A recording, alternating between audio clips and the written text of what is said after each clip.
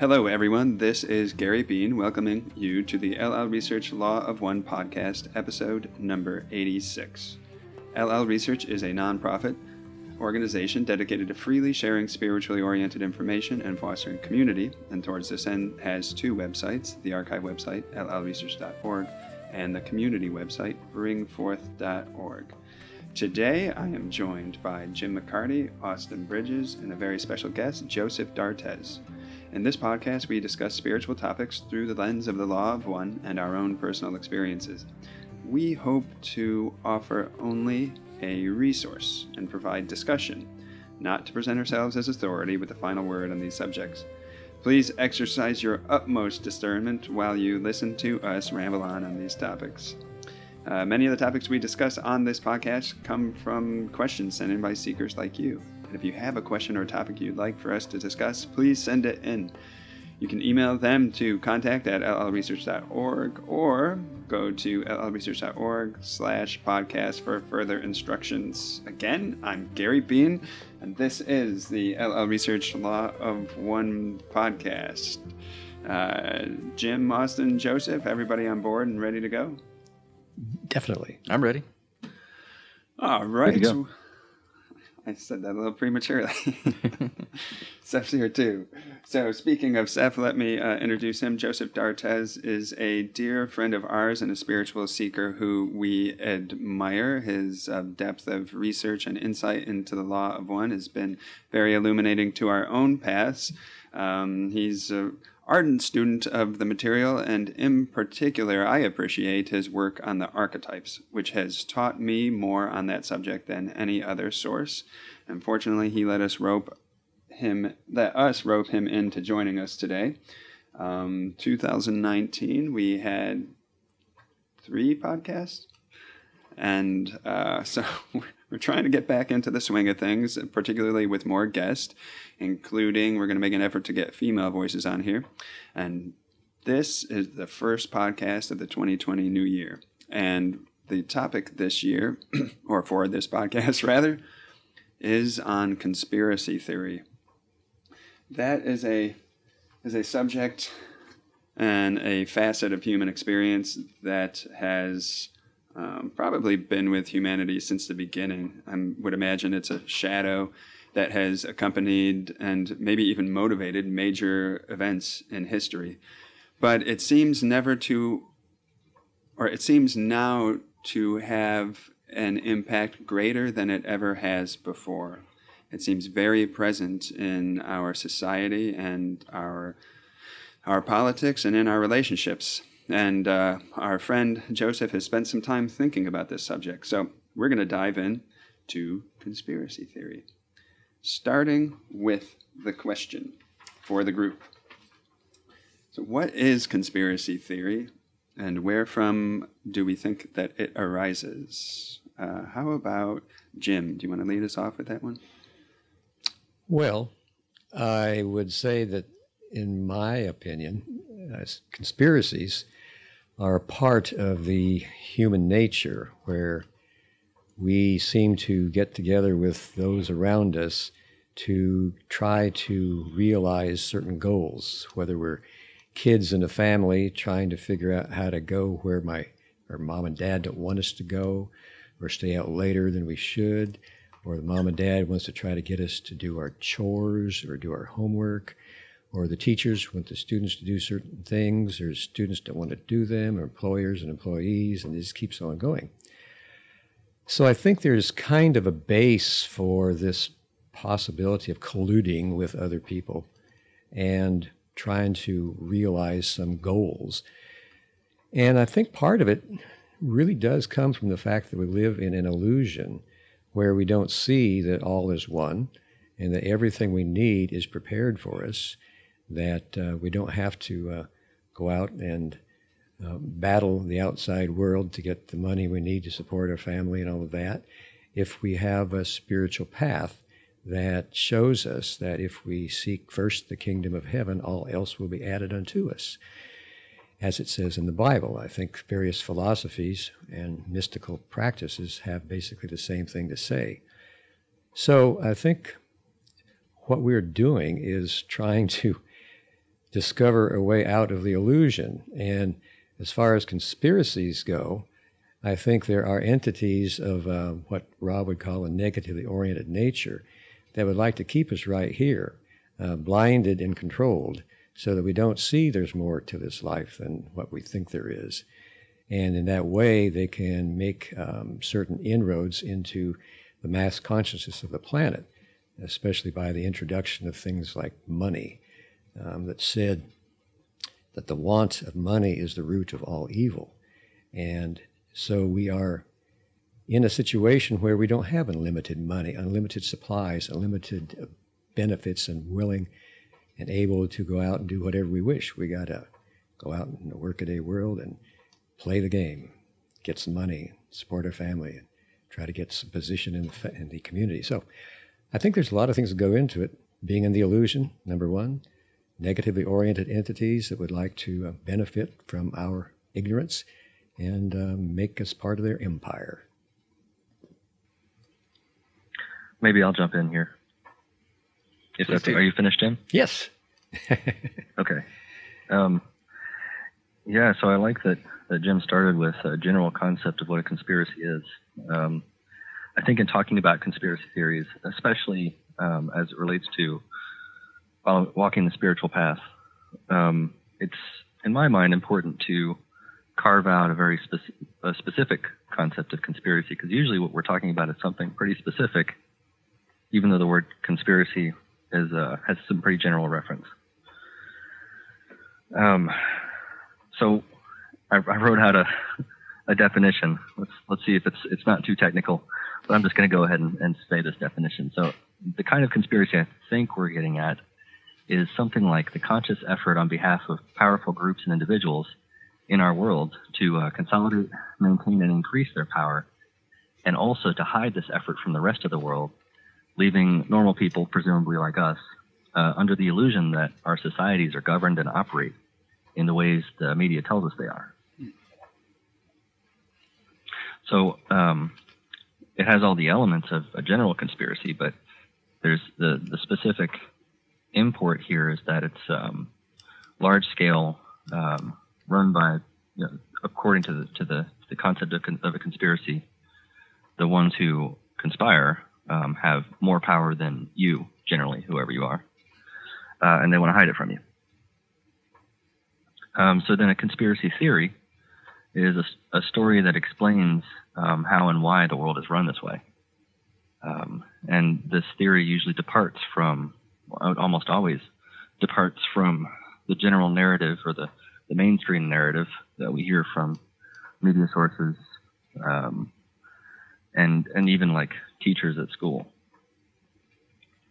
Interestingly also, in our history, some conspiracy theories have turned out to be conspiracy fact. So for example, the Red Scare back in during the Cold War led the U.S. to do a lot of unsavory things in South America. And we still don't talk about this very much, either in school or in the media. So there's one that there's enough evidence to say, well, that's a fact. And yet it has a similar feel to the kinds of conspiracy theories that spiritual seekers end up involved in. I really like the aspect that you bring up about how it always involves people who just innately have more power than the person who is examining the conspiracy theory. In my mind, the way conspiracy has, developed in my path was sort of like the tool that broke down the barriers that not everything that I was told growing up was necessarily true. And like once you get that inroad, once there is this idea that the truth is different from the, general narrative, then the doors seem to be wide open and there's so much interpretation that can happen. And I think a big aspect of what is a conspiracy to me is it's a lot of dot connecting, a lot of pattern finding. And I really don't like it when the idea that humans are apt to find patterns where there are none is used to excuse conspiracy theories or just generally excuse people finding patterns, because I do think that there are some patterns in our universe that point to pretty large truths, both spiritual and practical. But I do also think that capacity to find patterns where there are none tends to display itself pretty heavily in conspiracy theory community. So I generally describe conspiracy theory as connecting the dots and finding certain patterns when we don't really have all the information. We do sort of know that things aren't as we were told, and we do know that there's maybe something going on in this realm that we're trying to figure out. But then some people decide to go from there and decide that these dots connect very clearly, and it creates a very coherent theory about how some group or a cabal is removing our power, trying to do something to us, something like that. And what was the other part of the question? What is a conspiracy theory? Where from does it arise? I guess the sort of pattern finding and just the need to figure out what's going on. Because a big part of it for me was realizing that what I was told growing up wasn't really the reality of the situation. Like, we are sort of indoctrinated, whether intentionally or unintentionally, and I think mostly unintentionally, when we grow up. And so that discovery that there's a lot more to it, I think, leads to a sort of hunger to figure out the truth, and that can the pendulum can swing in the other direction. Can I riff on what Austin just said for just a moment? Yeah, of course. This is per the where from does it arise question. So one thing that I think explains a lot of the motivation toward fascination with conspiracy theories, even the outlandish ones, is that when we go through school, it's not just that we aren't told about these outlandish conspiracy theories. It's that the history we're given of our nation is one that really paints the nation in a rosy light in ways that are easy to demonstrate once you're no longer being instructed that way. So, for example, probably most people who've gone through the education system in the United States had the history of slavery kind of washed, I guess, a little bit, or maybe that's not the word I'm looking for, but made to seem not so bad. And other various atrocities just, kind of swept under the rug. Like, for example, in my Catholic school days, the Crusades were portrayed as just wars, and so on. So I think that when we come out of the education system that we have, we hunger for something that's true, and this can lead us to lending credence to stories that might otherwise seem outrageous, because in school these stories were treated as outrageous, the stories that are actually true. Mm-hmm. Yeah, it's like, if they were willing to lie to me about that, what else were they willing to lie to me about to cover up the atrocities that they've committed? This ambiguous they, whoever they are that have power. Yeah, credibility loops are a part of the feeding mechanism of conspiracy theories. I think once that credibility is damaged, once the government or institution or power that be is proven to be lying, then other truth claims that they make come into question as well. Thanks, Jim, Joseph, and Austin. I'll add my contribution to this question and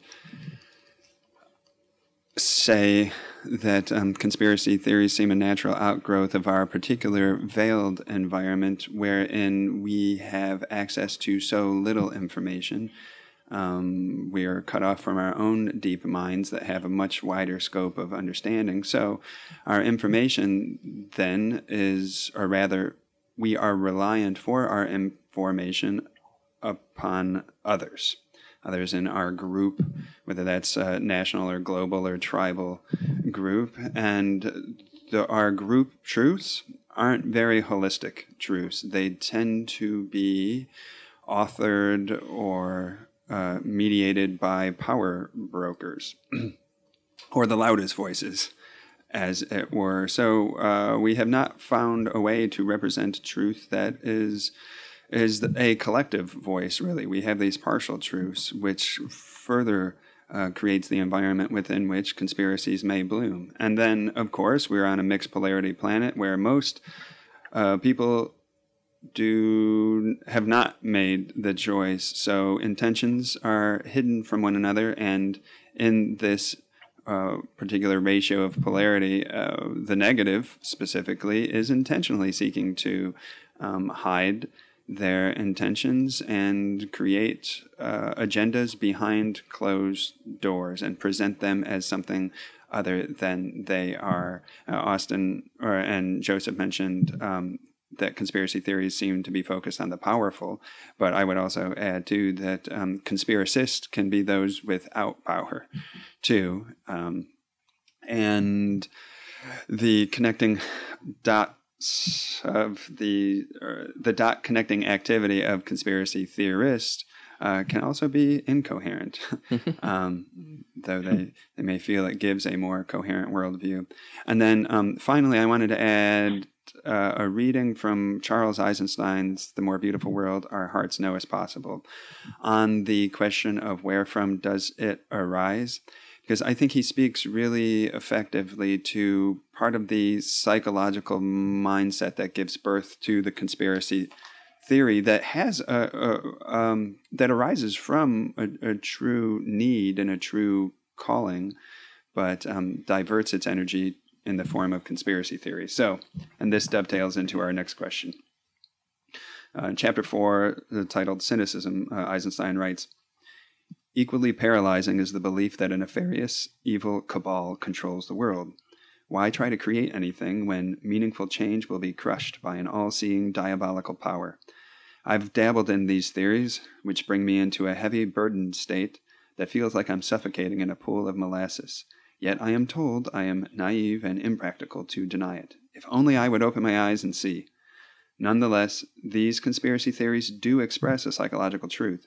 They give voice to a feeling of helplessness and rage, the primal indignation of being cast into a world ruled by institutions and ideologies that are inimical to human well-being.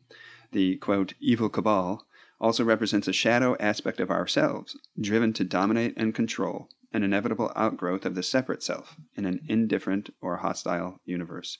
The endless drive to prove conspiracy theories is a kind of protest. It says, please believe me, it isn't supposed to be this way. Something awful has taken over the world. That, end quote. That something, Eisenstein concludes, is the story of separation and all that arises from it.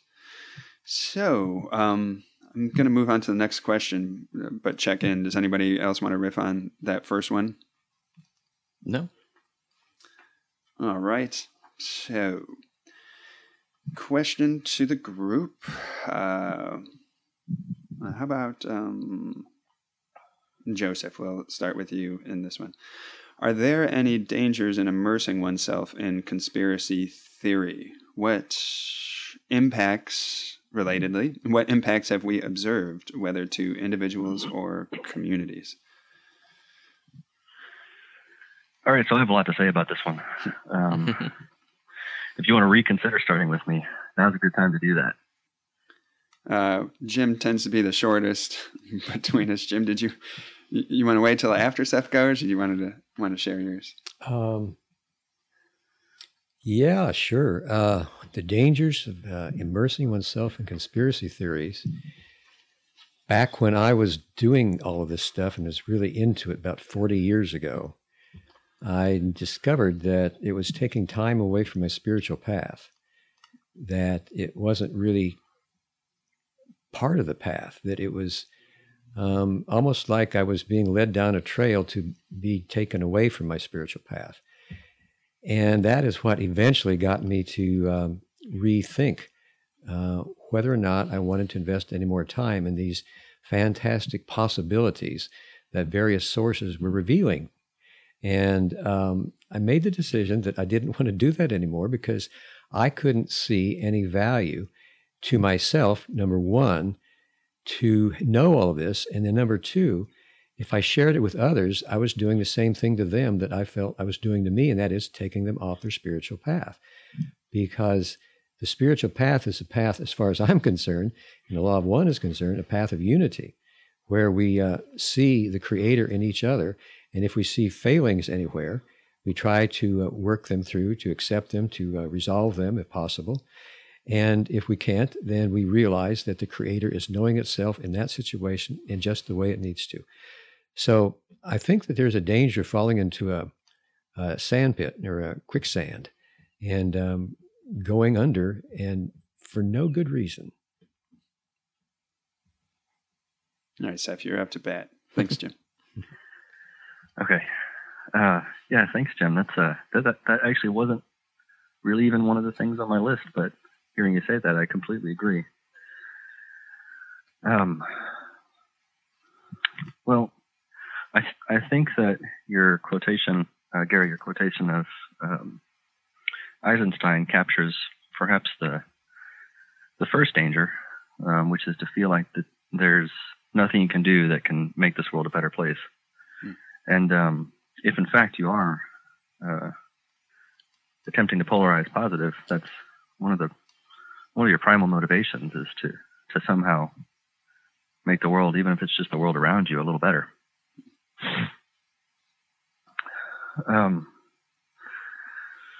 But let's talk about energy expenditure, and this is something that Jim touched on, but it's something that really I've been thinking about for a while. It's one of the major reasons I stopped immersing myself in conspiracy theory.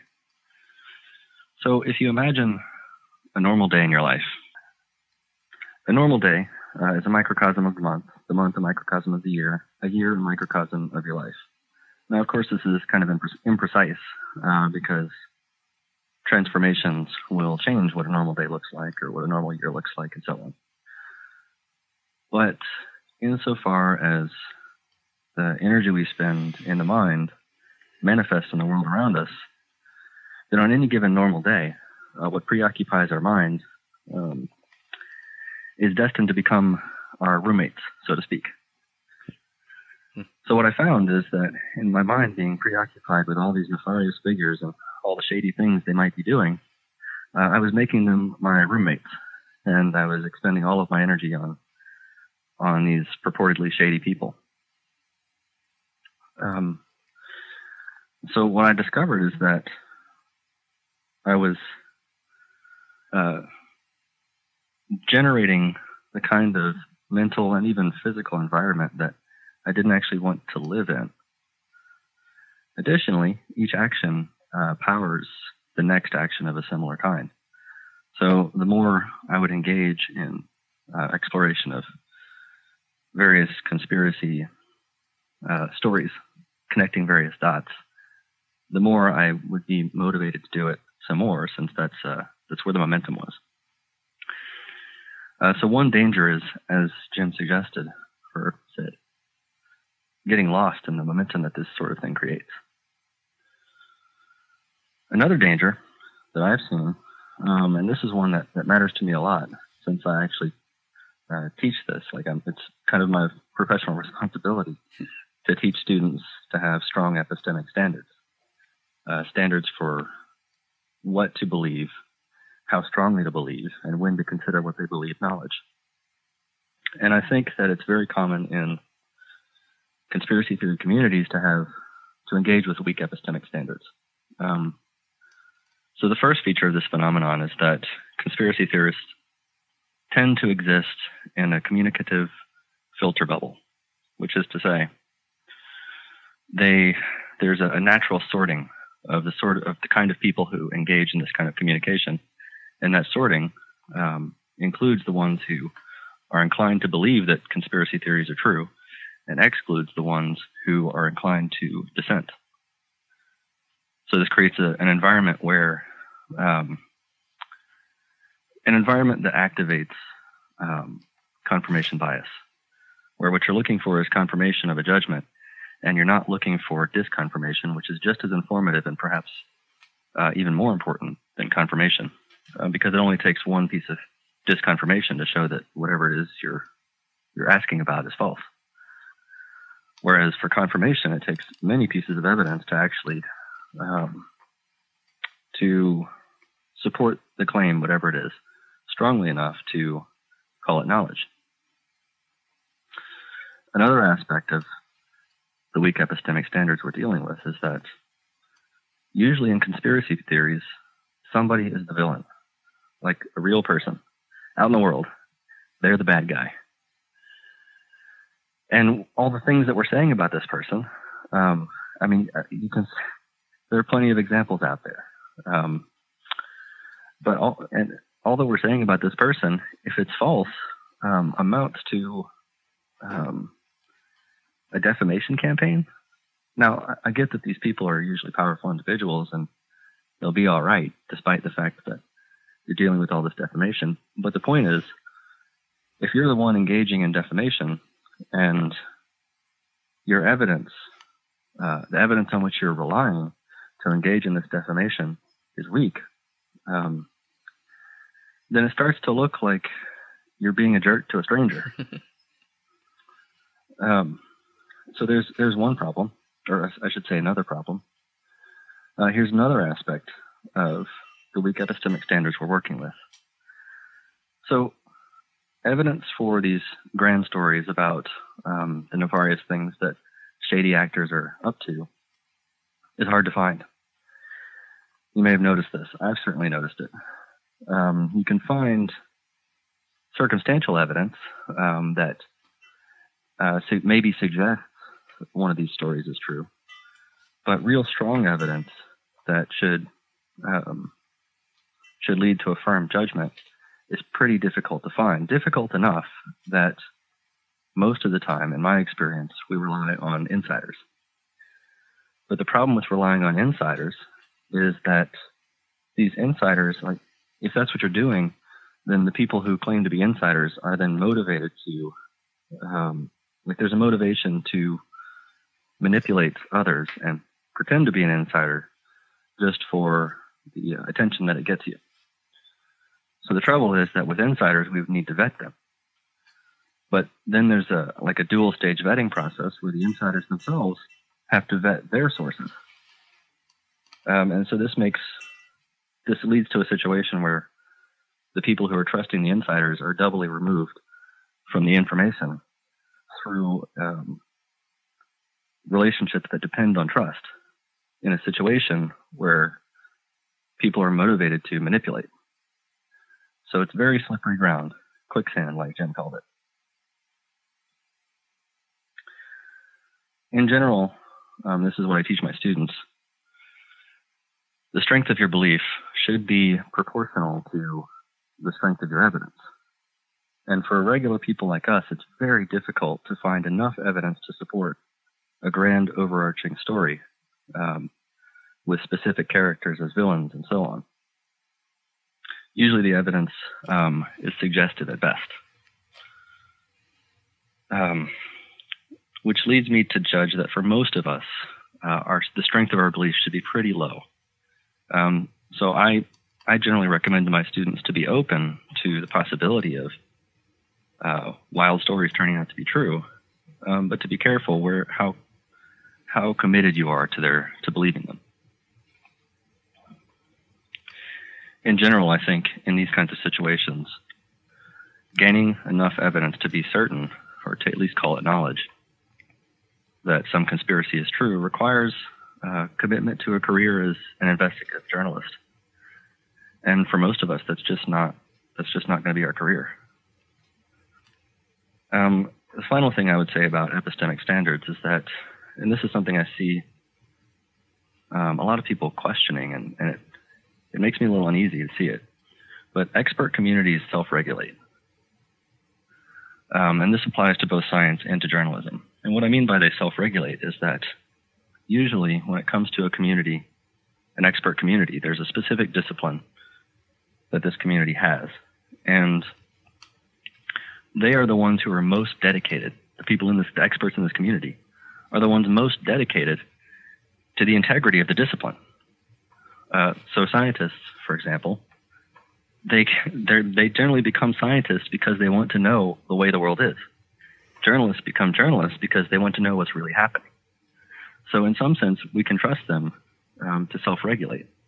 That's not to say there aren't people in these disciplines who are corrupt. But I do think that leading with the judgment of corruption in either sciences or journalism is a mistake because of the self-regulating tendency of expert communities. What did you say was a mistake? Leading with the judgment that the expert communities are corrupt. Okay. So maybe thanks. some members of them are corrupt, but in general, I think we should assume from the outset that they care about the integrity of their discipline more than anybody else. Yeah. And this kind of partly comes from just the gradual realization in my life that most people mean well. Now, maybe other people don't share that judgment. I don't know. Call me optimistic. All right. I did want to talk about one more danger, but I can hold on to that if other people want to talk, because I realize I've been going on for a while now. We could DJ it up a little bit, and Austin could go next, and then if you put your next thought on pause, Joseph, and jump in after Austin. Yeah, everything you said, Joseph, and you too, Jim, that was all really well put, and I guess unfortunately very in line with my own beliefs. We don't have a lot of dynamic tension to make this interesting, because I can't argue with anything that you all said. I'm a little less generous than you, Joseph, in assessing the expert communities, but I don't know if that's a logical belief on my part. I just feel like corruption is, I don't know. But everything you said, I'm actually just going to touch on the points that you said because they're kind of right in line with my thinking. You talked about the expenditure of energy. And I heard an analogy similar to what you were talking about. It's a very simple analogy, but I think it's a very powerful analogy. And that's treating the mind like a garden. And every thought that you have is a plant. And the more you engage in that thought, the more you're watering that plant. And so we want to tend to our garden so that it grows into something that we enjoy being within. And to continually engage in conspiratorial thinking, even if you start down a true path where there is something really going on and you just are dedicated to figuring out the truth, if you're not balancing that with more loving and more measured logical thoughts, then your entire garden becomes a jungle of conspiracy. It just grows into this imposing, suffocating, mass of plants that it's hard to see anything through the conspiracies themselves, and it becomes your entire world. And part of your question, Gary, was the effects that we've witnessed in others, and this is probably the most prominent that I've seen, and that's when I have seen friends and just people that I'm aware of. They start down the path of conspiracy theory, even if it's just a small aspect of what they do. They continue to go down this road, and it becomes more and more consuming of their thought processes. And while I see them saying and claiming that what they're doing is intended to be of service and to raise truth, bring awareness to these subjects, and what they're doing is really out of love, and it's not supposed to be spreading fear, it's supposed to be spreading truth, I see them being continually put into a state of frightenedness. Like they seem like animals that are cornered, and they kind of, like you were saying, Joseph, lash out or at least reject people who aren't in the same boat as they are, because I think the more and more you believe that you have the truth and that you see the truth, the more and more ignorant everybody else looks. And at a certain point, it is just a logical thought to start ignoring the people who are too lazy to learn the truth that you've learned. So I think watering your garden and making sure that the truth-seeking plants are measured and they don't consume the love-seeking plans, and everything like that is important. And you also talked about confirmation bias and how, once you get into this loop and sort of surround yourself in the community of conspiracy theorists, you kind of seek information that just confirms your biases. And part of the issue with this, and part of why it's so difficult to penetrate this topic, is because there is a very valiant faction of debunkers on the other side who are caught in this same loop, who kind of make it their mission on Earth to debunk conspiracy theories or other things that they would call bunk. Everything that we believe in would fall into the realm of what most debunkers would consider bunk. There's this battle that emerges, and I think that is sort of another part of the sort of empowering aspect that you talked about, Joseph. You sort of double down on your beliefs, and then there's this faction that rises to meet and try to dismantle your beliefs, and that just causes you to double down even more out of defensiveness, because there are now these two factions, both of them within their bubbles, both of them really only seeking confirmation bias without realizing that, and both of them painting each other as villains, and essentially what you have is a war. And something that Charles Eisenstein talks about a lot in this sort of separation thinking is that in wartime, pacifists are normally seen as even more dangerous than the enemy by both sides. And so if you try to insert, at a certain point, when these two factions are at the height of their war, you try to insert love and understanding and bring them back down, you become an enemy of everybody. So I think that also is part of the difficulty and part of the danger of becoming part of this world, is you eventually get conscripted into the ranks of this war that goes on. And I'll leave it there to pass it to you, Gary, if you have anything you want to contribute. Yeah, I do, but I want to pass the mic back to Joseph so would you like to continue your thought, Seth? Okay, sure. So here's another thing that was on my mind. I've talked about whether we can actually know the truth of these conspiracy theories, and I think that in general it's very difficult to say yes to that. At best, the people who are committed investigative journalists, like that's their career, or people who are insiders, they're the ones in position to know. Everyone else, they just have more or less evidence, and that evidence maybe allows them to have a weak belief in terms of justification. But in my experience, having spent a few years researching this stuff, what I came out with was the judgment that, maybe some of these things are true. I don't know. It's hard to say. So I'm assuming that most people are in that kind of situation. So let's say you're in that kind of situation. The question is, does immersion in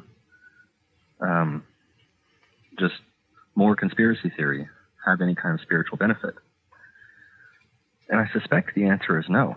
And generally my thought is the things you'd be doing, even if all these conspiracies, like if you knew them to be false, are more or less the same as the things you'd be doing in this particular state, where the best you can say is that maybe they're true.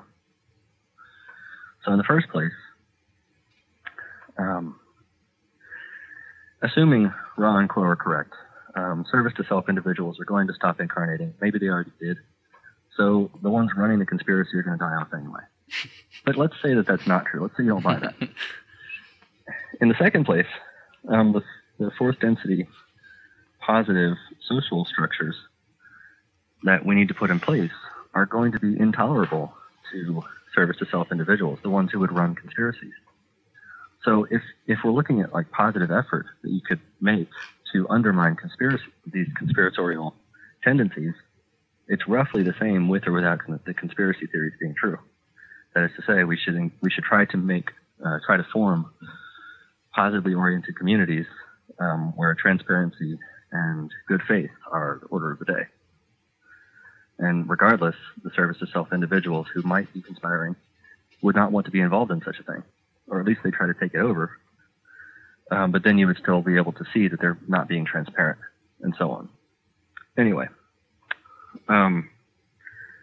additionally, you might think, so let's say that you're in this position where, maybe these conspiracies are true.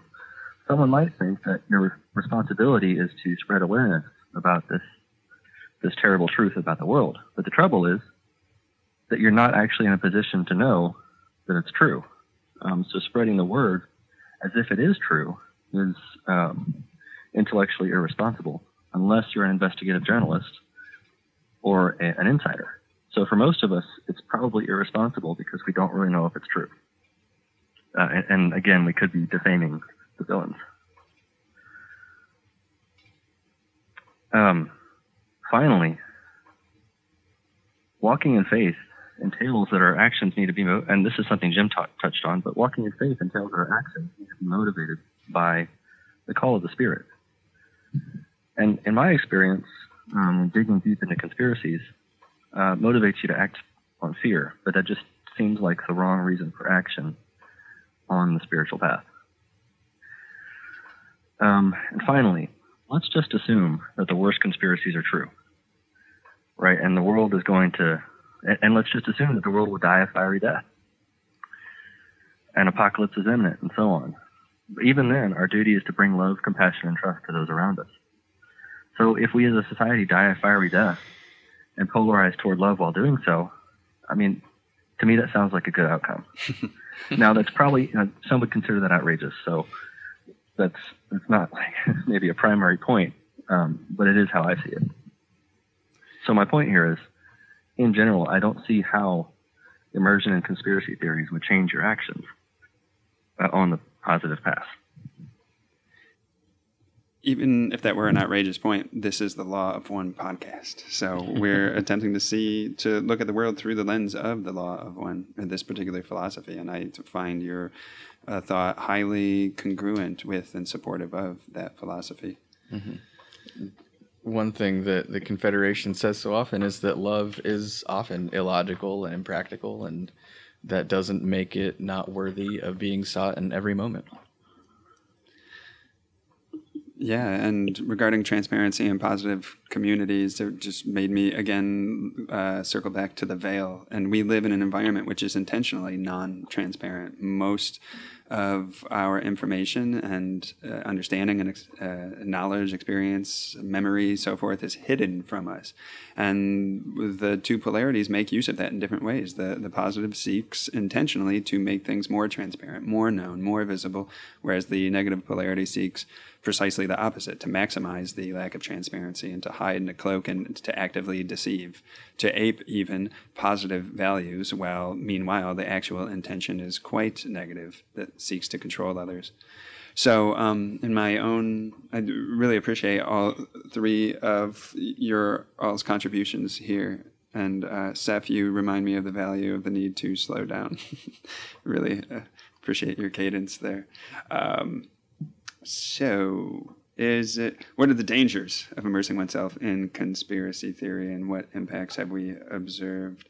Like Steph said early on, there are conspiracy facts, of course. These theories arise out of events that transpire. And I was going to mention what Steph mentioned in terms of the dedicated journalist. There are conspiracies that are worth uncovering, and they take considerable discipline, effort, time, and a certain amount of integrity.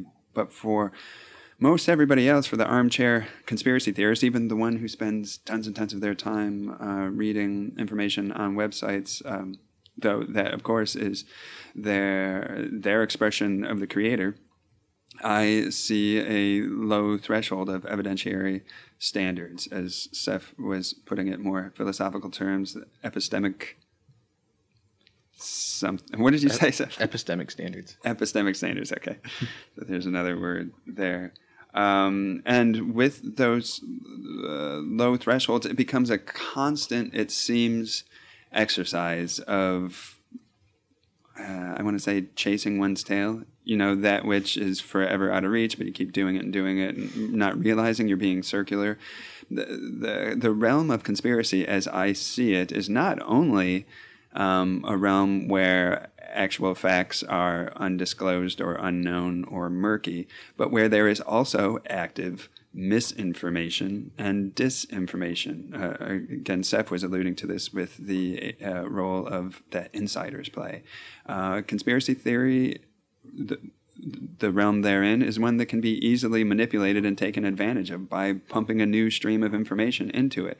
And surely the powers that be in any particular scenario are benefited by giving false information, which further distorts and confuses and makes it nearly impossible for most of us to understand what's actually happening.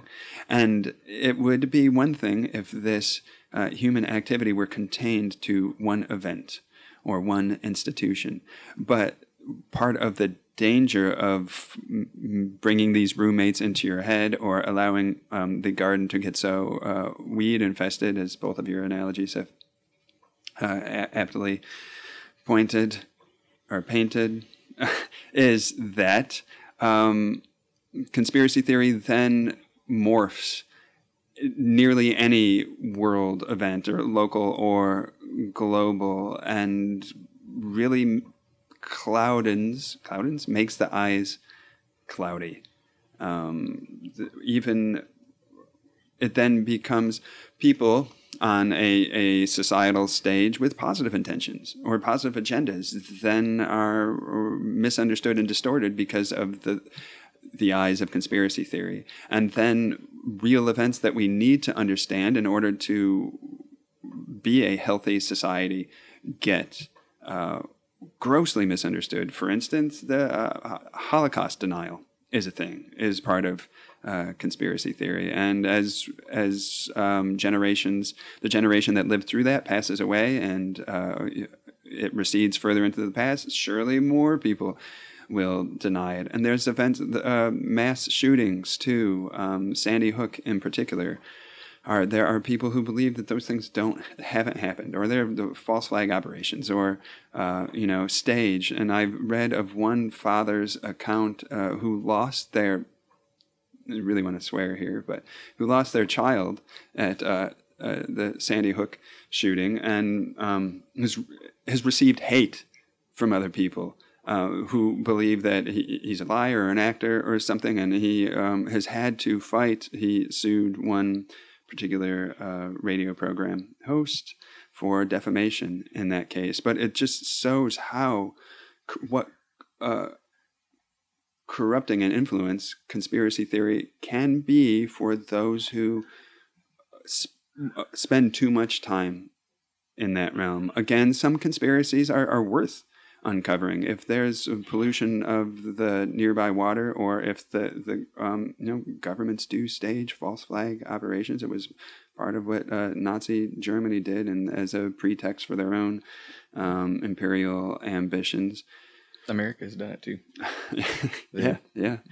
We, our own country has exercised those imperial prerogatives as well, and it's definitely worth uncovering. But I'm talking about the general masses spending a lot of time in these realms. So I think it tends to have a corrupting influence that distorts the ability to make sense of the world and what's happening in a world that it's already difficult enough to make sense in, and finally, it can be very disempowering to the individual, because when you believe that your world and all its legal and political and economic and societal arrangements is dangling from the end of puppet strings, then you're a disempowered tool and agent who's at the mercy of or victim to forces bigger than yourself. You're in the matrix. And that is a position of fear that will, of necessity, close the heart and polarize the self and create a wall against what the positive soul truly wants to do here, which is to be vulnerable and open the heart in love and in, as Jim was describing, of faith in the Creator. So anyway, that's the end of my riff on why is it dangerous. Any other thoughts on the danger of conspiracy theory? I have something I'd like to add that I think is important to add at this point. Since you brought up specific conspiracy theories, I think it's important to acknowledge that we know what podcast we're on right now. This is a Law of One podcast. In order to believe that the Law of One is legitimate, that the information within the Law of One is true, there are many conspiracies you have to believe are true. Primary one being a UFO cover-up by the government. You have to believe that UFOs are real and that, as Ross said, the government knows about them and is utilizing their technology, things like that. So it kind of sounds like, I think to a listener, that all of us are pretty anti-conspiracy theorist, that we don't believe in conspiracy theories. And I think what we're talking about is a lot more about the relationship to conspiracy theory rather than conspiracy theories themselves. And then there were two notes that are very brief related to what Seth said and something you said, Gary, that I forgot to bring up earlier. Seth talked about how conspiracy tends to force us to make villains of people. And I think a danger in that is that then we start to lose sight of the systemic issues that do need addressed, that maybe even the conspiracy is pointing to something that really does need addressed within our system, but then the villains take precedent over what could be changed within the system. We just create a system in which that sort of thing doesn't have power, then the people, the actual conspirators, really wouldn't matter that much. And the other one that I just want to highlight that Gary said, which is sort of this ironic twist on conspiracy theories, is I've always had the opinion that the powers that be that are in control and want to control populations are probably delighted by the conspiracy theory community that's online because of how much disinformation and how low the epistemic standards are, so that they can hide what is actually happening. Probably things that are as fantastical as some of the conspiracy theories, but a lot of them probably not as fantastical as what conspiracy theories tend to depict. They can hide behind that community, because then anybody who even catches wind of the truth of what is going on can be lopped in with the rest of the conspiracy theorists, and it's easy to dismiss something that's true when you have a community that is so beholden to these, I really like the term, low epistemic standards. Those are my final thoughts. Guys ready for the next round? Yeah. Yeah, and just one tiny quick riff on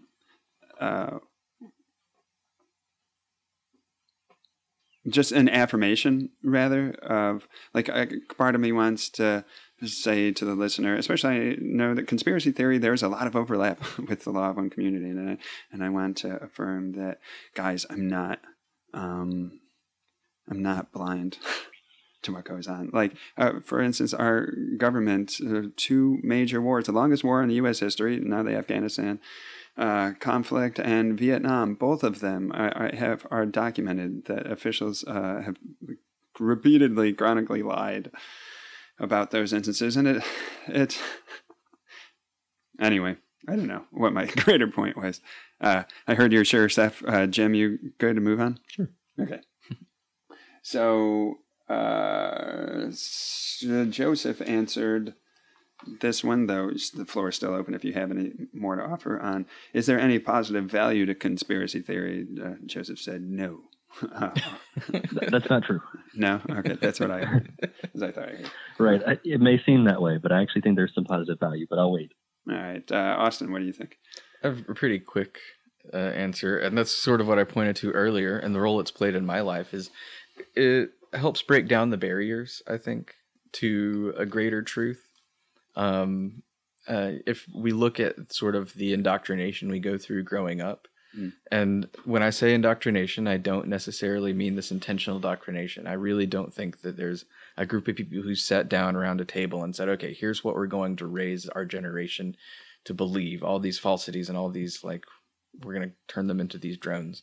I do think that energy is there in some way, but I think the indoctrination is just a natural thing that arises from having a culture and a society. But we grow up with this indoctrination and conspiracy theory. Once, something really big comes along and knocks those walls down, it opens us up to realizing that we shouldn't believe everything that we're told by authority figures. And it opens up a path for us to grow with freedom and sort of choose for ourselves our own relationship to the world. And like I said earlier, the pendulum can swing too far in the other way, but in the hopeful view, it will sometimes, hopefully, swing back and regulate, and we land on sort of a comfortable freedom rather than being entrapped by either the system that indoctrinated us or the conspiracy theories that helped to break us free from that system. I'm looking at Jim right now. Something positive about the conspiracy theory? Yeah, if you think there's anything positive. Well, I think if we all hope to be any kind of healers and spiritual advocates on our journey, that it, like any disease, if there's something we could heal, like the prayer St. Francis says, Lord, make us instruments of thy peace. Where there's hatred, let us sow love. Where there's injury, pardon. Where there's doubt, faith. Where there's despair, hope. Where there's darkness, light. Where there's sadness, joy. It's like the double activated body entities that are coming to Earth now. It's a privilege to be here because there's so much dissension and separation and opportunities for service.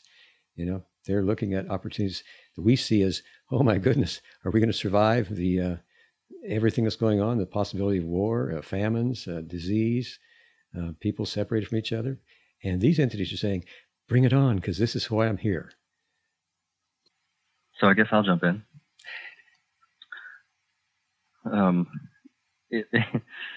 I get that I communicated what may have sounded like there's no spiritual value at all in engaging with conspiracy theory, but actually I think there's two major sources of value. Austin touched on one of them, or I should say focused on one of them, and that's the value in just opening up to possibility. So I think credulity, or having low epistemic standards, cuts both ways. You can be credulous about the unorthodox stories that you buy into, but you can also be credulous about the orthodox story that you buy into. And I think we all pretty much start out with that kind of credulity. Our parents and teachers tell us things and we believe them. In my case, digging into conspiracy theory was, in fact, transformational in just the way that Austin described. It allowed me to question more basic assumptions than I had than just, does the world operate the way that everyone has told me it operates? I mean, that's a starting point, but then you start to question, as I did, well, is the spiritual order the way I was told it was? So I think conspiracy theory can open us up to even the influence of the infinite, to open us up to mystery. And I think when explored with strong epistemic or high epistemic standards, that's effectively what happens, is you come to realize that you really don't know what is going on this planet. At least that's where I am. I don't know what's going on. I mean, I vote because that's the power that I have. And maybe it's true that voting doesn't matter. I don't know, but it's a way I can maybe make a difference if the voting story is the true story. and so on and so forth, right? You take in all the possibilities, you weigh them against each other, discover that the real story is hard to figure out, and you do your best based on what you know. To me, that's more or less the appropriate epistemic approach, and surprise, surprise, it kind of matches what Socrates said. The wise man knows that he doesn't know. The second benefit that I think can come from immersion in conspiracy theory is the career benefit. So some people are in fact called to be investigative journalists, and some people are in fact positioned to be whistleblower insiders. And these people are going to be crucial to the transformation of our institutions to more fourth density structures.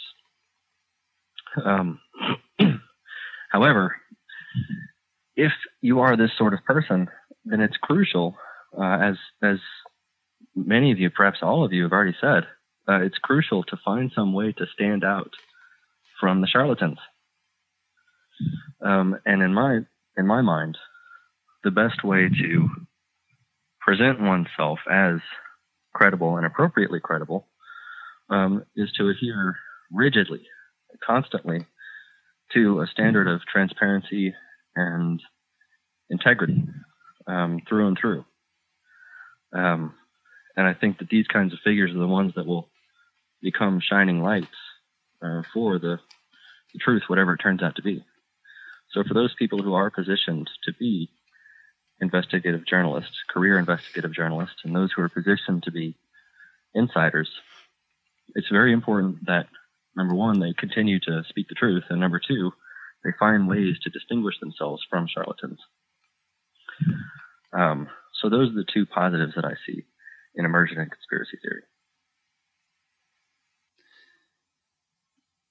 The Austin's first and your first is the only thing I had mustered in my own consideration of this question. I hadn't produced your second thought, Seth, and that's really brilliant, that investigative journalists and whistleblower insides are going to play vital roles in the necessary transformation of our institutions from non-transparent to the transparency that's necessary for fourth density. Are the present way that many of our institutions are run are not compatible with the coming density, according to my understanding of the law of one. And I just wanted to reflect a little bit on point one and say, like, there was a similar sort of operation in my own path. What kicked off my own journey of spiritual seeking at 22 years ago, when I was 18, was an opening of the box that I had inhabited. The realization that the world, or even reality itself, was greater than, even in contradiction to, in some ways, what I had learned growing up. And difficulty with conspiracy theory breaking down those walls, valuable as it may absolutely be, is that conspiracy theory has a very seductive value. And this loops a little bit back into our previous question. I just want to riff a moment on this idea of its seductive quality. Conspiracy theory can have a similar effect that dramatic television can have. It can entrain our thoughts and be hypnotic, even because it's sensational, it's titillating, it spikes our adrenaline or other hormones, and thus can kind of suck us in, and as Jim said at the very beginning, divert our attention. But anyway, that's what I have on the positive value. Anything more from you three? Not for me. Nope. No. Seth, you good? Cool. All right. We've got two more, but the second to final one we may have already touched on, but I'll ask to see if anybody has any more nuance to bring. And the question is, does anybody see Or does anybody have anything that's more biographical that they want to share about the role conspiracy theory has played in their own lives and what impact it's had? And Joseph, how about you? Not really. It was a stepping stone for me. So I found Ra through David Wilcock, and I found David Wilcock through curiosity about what the real story might be. So I was exploring conspiracy theories at the time. The only thing that might be significant to mention is that once I discovered Ra, it was pretty quickly apparent to me that conspiracy theory research was just a stepping stone. That what I was really reaching for was a spiritual story and not a political story. Ooh, good. I still feel a really strong pull towards the UFO story. That was my big stepping stone. The first wall that came down was hearing Edgar Mitchell, who's a NASA astronaut, walked on the moon, telling me through a YouTube video that UFOs were real and I needed to pay attention to the UFO community. And that led me to all sorts of wild things, one of them being the Law of One. So, and I'm still pretty engaged with that. I don't fully have a reason besides I just have this heart pull towards the idea of UFOs and our government's relationship to UFOs, which has been evolving in the past few months too. It's interesting to see the developments. And I just have this fascination and curiosity of what people have seen, what our government knows, and all of this. And I do believe that there are some probably nefarious things at play from people in power who are hiding this from us. But it doesn't really consume my thinking. It is far below most other spiritual considerations that I have in my life. But it still plays, it still has a spot in the garden of my mind. For myself, I would say it, like so many other potentials in my life, was a step along the path. And I traveled that path of conspiracy theories for, I guess, 10 or 15 years. And I can say that I've survived it and went on. I think every step along the way has been something that I've been able to learn from. And then perhaps as you expand your view of your world and the world around you, you begin to focus on the things that you think are most important. And this is a part of the path that continues on and has continued for me, so that the old values fall away when you find the shining star in front of you that leads you forward, further into love, into light, into unity.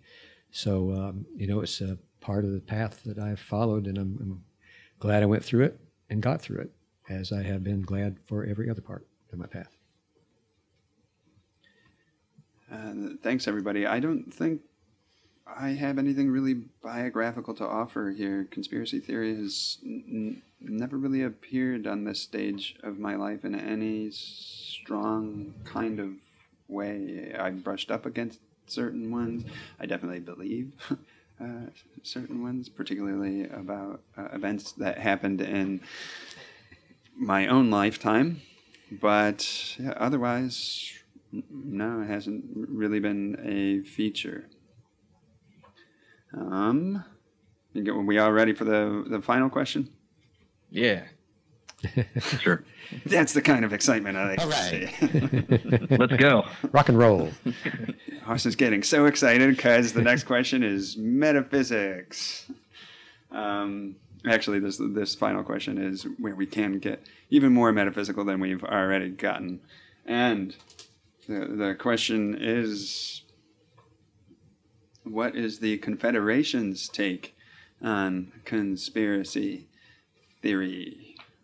The Confederation is short for the mouthful, Confederation of planets in the service to the one infinite creator.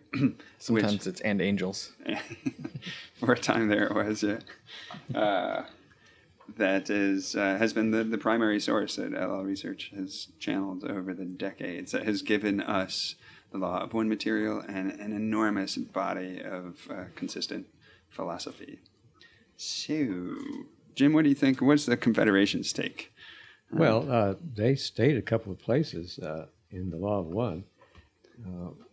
One of them is on in session 8, which is probably the most conspiratorial session we've got. We took it out of the books that we published at the beginning because we thought it was so far out. But Don was incredulous throughout the entire session. And when Ross said that not only did we have UFOs, but that some of them were made in Mexico, he said, "Do you say the United States actually has a manufacturing plant in Mexico?" And Ross said, "I spoke thusly. May I at this time reiterate that this type of information is very shallow and of no particular consequence compared to the study of the Law of One. However, we carefully watch these developments in hopes that your peoples are able to be harvested in peace." I think that's pretty much it. They describe it as a planetary game, and it's not central to the harvest. A shallow field of inquiry, says the Confederation. I'm going to hold out last to share mine. Go ahead, Joseph. All right. So I guess I'll wait for the big plot twist from Gary. Here's what I have to say. In the first place, I'll have to admit that I did absolutely no research in preparing for this question. And part of that is because I kind of don't care. But having said that, I'm pretty familiar with Ra. So I can't really speak to the other contacts since I've never paid attention to what the other contacts say about conspiracy theory. But I know what Ra says. And I do want to echo more or less Jim's point that it's pretty inconsequential. And any time it comes up, Ra more or less says something to that effect. But I also want to talk about Austin's point earlier, which is that to believe Ra requires you to believe some conspiracy theories, notably the cover-up of UFO contacts with planet Earth. But the thing is that I'm not sure that's true. And the reason I say that is, and I'm going to get back to epistemic standards here. My take on a responsible way to engage with the Confederation material, including Ra, is each element of the story needs to be subjected to your own methods of testing. So on a metaphysical level, for example, I think it's appropriate to take any metaphysical principle that Ra teaches and engage in a experiential testing procedure to see if that metaphysical principle holds true. Additionally, when it comes to the material that Ra says is less important, I think it's also key to keep in mind one of the lessons that the LNL group took away from Ra's discussion of alignments, which is that the shallower or the more what was Don's word? Transient? Transient, yeah. The more transient the material, the more susceptible the contact becomes to a negative influence. Now, I don't want to say in any particular place that, Ra got displaced by some negative entity. But I do want to say that based on this judgment about the quality of questions and answers, it strikes me as reasonable to conclude that the most reliable information is philosophical, and the specific details that we get from Ra about these various potential conspiracies are not really, they're not just not central to the message, they're also not as appropriate to buy into because of this alignment situation. Does that make sense? Mm-hmm. So for my part, I take what is useful from Ra, and I shrug my shoulders about the rest. So when it comes to the UFO conspiracy, maybe. If it's true, I wouldn't be surprised. If it's false, that doesn't shake my acceptance of Ra's philosophy. It's just not important to me. You're going to make me clarify what I said. Okay. I agree with everything you said. An important caveat I normally add when saying something like that is that if we are to believe that the raw material is as it presents itself, which essentially means if we believe that what Ra says is true, and that's both in regards to the philosophical, spiritual information and the practical information. I fall in the same camp as you.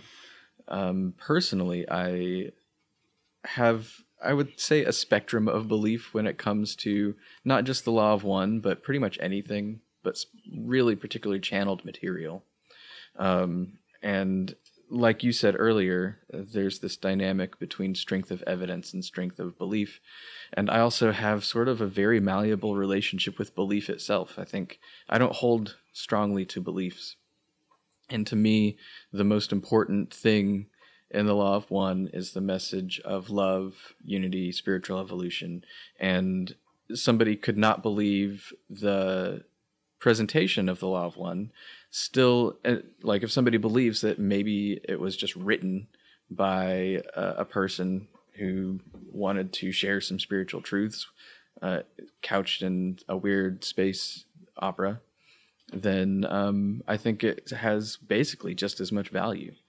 But essentially what I meant when I said have to believe the conspiracy aspects was that if we believe that what Ra was saying is true, then we have to believe that the conspiracy things that Ra said, and not just that, but the whole alien UFO relationship with the Earth is true as well. But I'm with you, Seth. If that stuff isn't true, I wouldn't be that surprised. If that stuff is true, I wouldn't be that surprised. So it didn't get you after all, rats. You tried. Maybe next time. Austin, did you have thoughts on the Confederation's take on, or was that one in the same? No, that was just clarifying.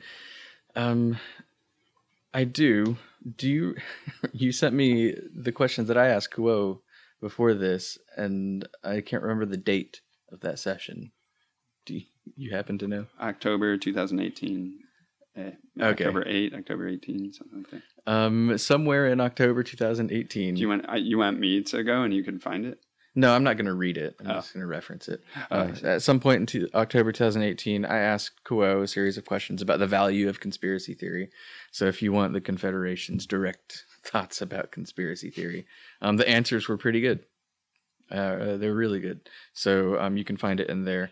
The general gist of them was basically that even if the conspiracy theories are true, there are things in our day-to-day lives. This is a part of their answer. There are things in our day-to-day lives, the suffering created by those who are, maintaining the conspiracies, that offer chances for us to be of service. And it reminded me of when Don was asking Ra about people who were starving in Africa, and Don said that giving them food and medicine was less wise than, or what he was asking, he wasn't saying this, he was asking if it was less wise than giving them information that would help them reach self-realization. And the first part of Ra's statement was, this is incorrect. To a mind-body-spirit complex which is starving, the appropriate response is the feeding of the body. You may extrapolate from this. To me, that means that sharing information, whether it's about conspiracy theory or spiritual truth or anything, is far less important than trying to administer to the needs of a person where they are at that moment. And perhaps what they need at that moment is to hear your conspiracy theory, and that will help them reach enlightenment. But I think for the vast majority of this world, what people need is just love. And sharing of conspiracy theory probably doesn't have a whole lot of room within the realm of how we can serve people. That's just my opinion about the Confederation's opinion. And about the Confederation's opinion, one should, through whatever way one approaches the Confederation philosophy that LL Research makes available, whether through the front or back or sideways, they should always pass through a disclaimer. And so I'll insert that now, just as a reminder that the Confederation always reminds us that they are not authorities, and they always suggest the exercise of one's own discernment when listening to them or reading them. And, as Seth said, subjecting their information to one's the laboratory of one's own life, taking what resonates and leaving the rest behind.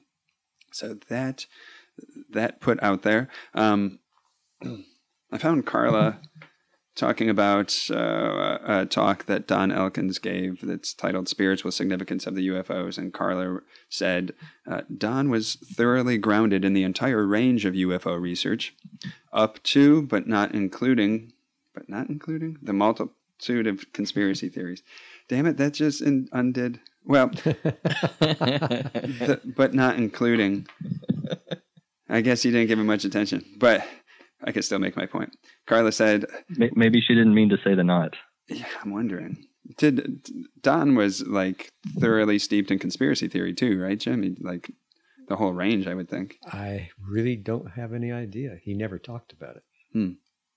Well, he began a very systematic effort to study UFOs as beginning in 1955. So he suspended judgment, and his goal was to just amass the information and then try to distill the truth, the signal from the noise, shall I say.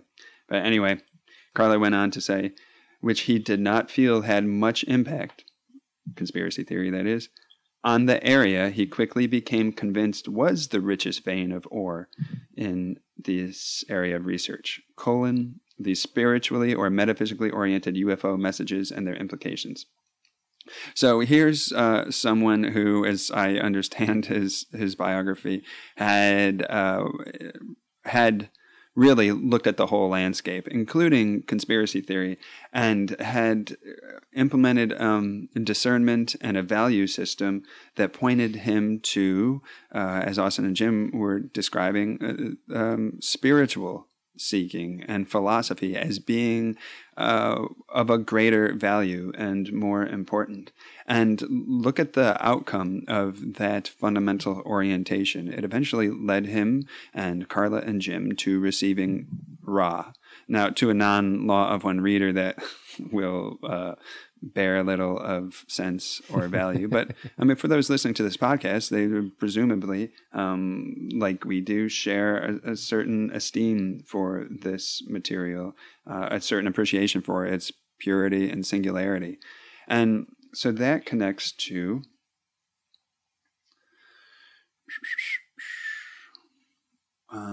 Joseph was talking about this sort of alignment. Here, there's another section in Spiritual Significance where Carla says,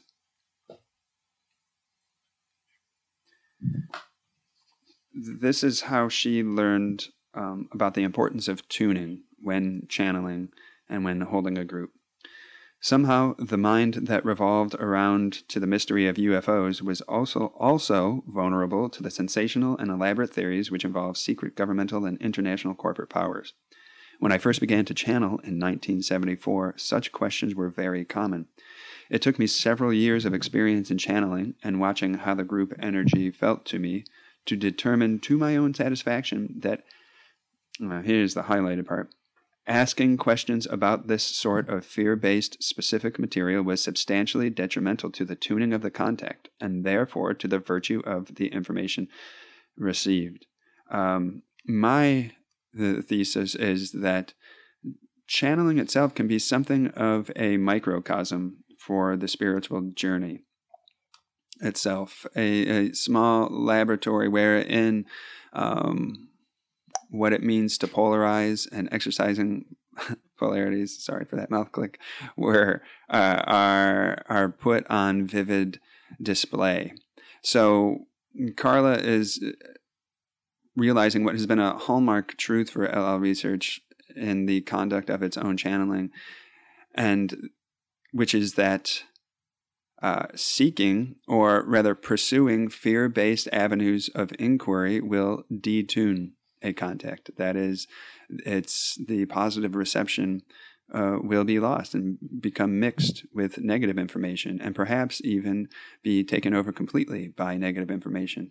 And my position is that so too in life, as one gives their attention to these fear-based avenues of inquiry, makes more roommates of them, or again, lets the weeds in the garden grow, so too will one detune themselves, detune the information that they are receiving from the universe, because the universe is always responding to our orientation and our desire, providing us information and experiences and catalysts that conform to and challenge that orientation.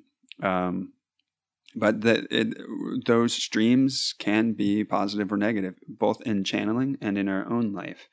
And this is further emphasized in my favorite go-to when talking about conspiracy theory, and it comes from Jim's commentary in Book 5. But before going there, I've been talking for a little bit, so just to mix it up, to not make me too long, does anybody have a thought they'd like to riff with right now? Yeah, before you read Jim's quote, I have one from Ra that I think we're kind of touching on a little bit. And Ra's talking here about specific information, but I think that it can be talked about in terms of conspiracy theory too, especially in regards to what you were just saying, Gary, its effect on the spiritual path and our relationship to it. And like I said earlier, I think what we're talking about here isn't necessarily the reality of conspiracy theory, but the relationship to conspiracy theory. And Ra is responding to a request for some specific information. And they say, we can only ask each group to consider the relative effect of philosophy and your so-called specific information. It is not the specificity of the information which attracts negative influences. It is the importance placed upon it. This is why we iterate quite often, when asked for specific information, that it pales to insignificance, just as the grass withers and dies, while the love and the light of the one infinite Creator redounds to the very infinite realms of creation forever and ever, creating and creating itself in perpetuity.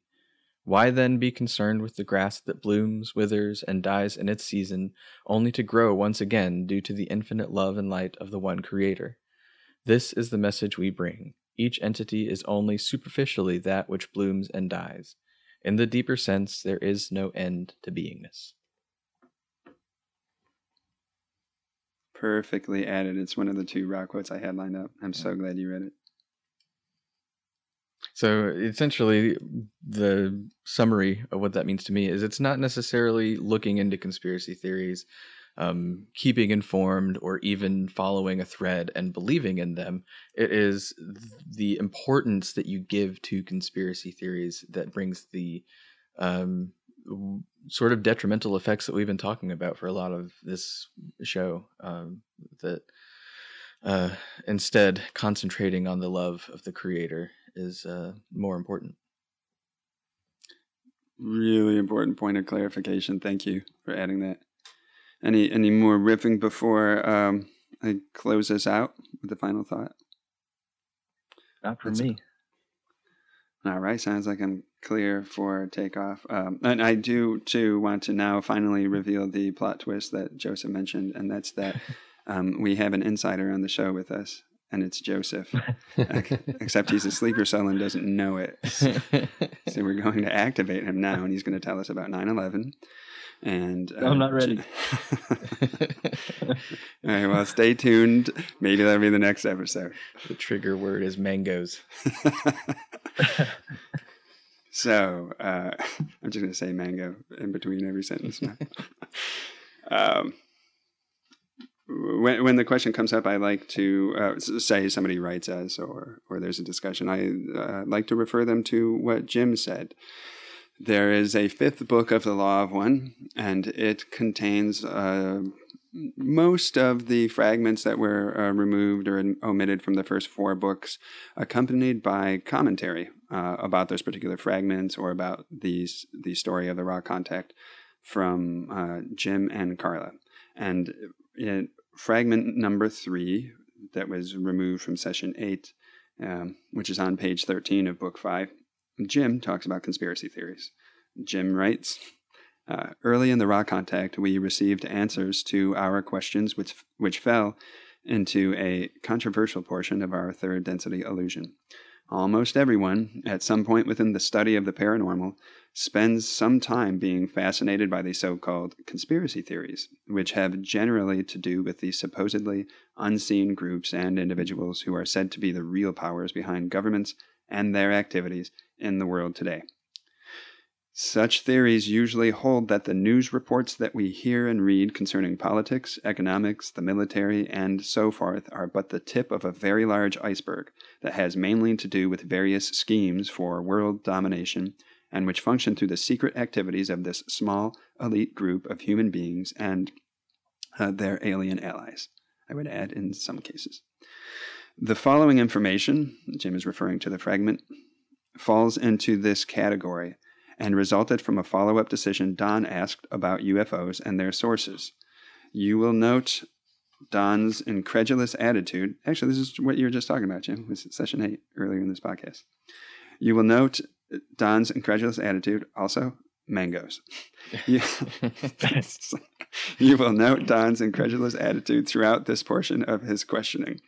It was our decision to remove this information from Book 1 of the Law of One because we felt it to be entirely unimportant and of a transient nature, since knowing it adds nothing to one's ability or desire to seek the truth and the nature of the evolutionary process, whether the information is true or not. In fact, knowing and continuing to seek this kind of information can become a major stumbling block to one's spiritual journey, because it removes one's attention from the eternal truths which may serve anyone's journey at any time, and places it upon that which is only of fleeting interest and of little use spiritually. A couple more sentences here. Concentrating on conspiracy theories and their participants tends to reinforce the illusion of separation and ignores the love that binds all things as one being. If we had continued to pursue this particular line of questioning, or any line of questioning of a transient nature, we would have soon lost the contact with those of Ra because, as Ra mentioned in the very first session, Ra communicated with us through a, quote, narrow band of vibration or wavelength. Elsewhere in that quote, Jim describes how, here we go. To ask Ra questions of a transient nature would be like trying to run a finely tuned engine on crude petroleum. Well said, Jim. And again, this connects to the parallel I was drawing between channeling and life itself. In the case of the Ra contact, that was the white hot of white. Can I drop that analogy? I'm thinking of what like Jung said about Ramana Maharshi. He called him like the white center of white. Anyway, the Ra contact was a tightrope of balance, a highly concentrated moment of testing where the polarity had to be at its purest, and it can be illustrative for the rest of life. And finally, I want to read a Ra quote where they describe specifically what, in their perspective, is the heart of evolution. They say, "Let us remember that we are all one. This is the great learning teaching. In this unity lies love. This is a great learned teaching. In this unity lies light. This is the fundamental teaching of all planes of existence in materialization. Unity, love, light, and joy. This is the heart of evolution of the spirit." So I want to thank Joseph for carving out his time today and considering these questions and lending us his philosophical insight into these questions. And then turn it over to Jim to close us out. We thank everybody for listening. We hope you'll send in some questions for us to consider in future podcasts. We really love being here with you. And we want you to remember from this particular conversation about conspiracies that we're living in a grand delusion. And there's so much that looks like it's real, but the only things that are real is the love in your heart when you open it up and share it with your friends and help to bring each other home. You have been listening to LL Research's Law of One podcast. We hope you've enjoyed the show. You can find more from LL Research at llresearch.org/podcast and bringforth.org. Thanks so much for listening and supporting the podcast. Special thank you to Joseph for joining us today. If you've got a question or topic you'd like us to discuss, please send it our way via email at contact@llresearch.org or by going again to llresearch.org/podcast. We love you all and we'll talk with you next time.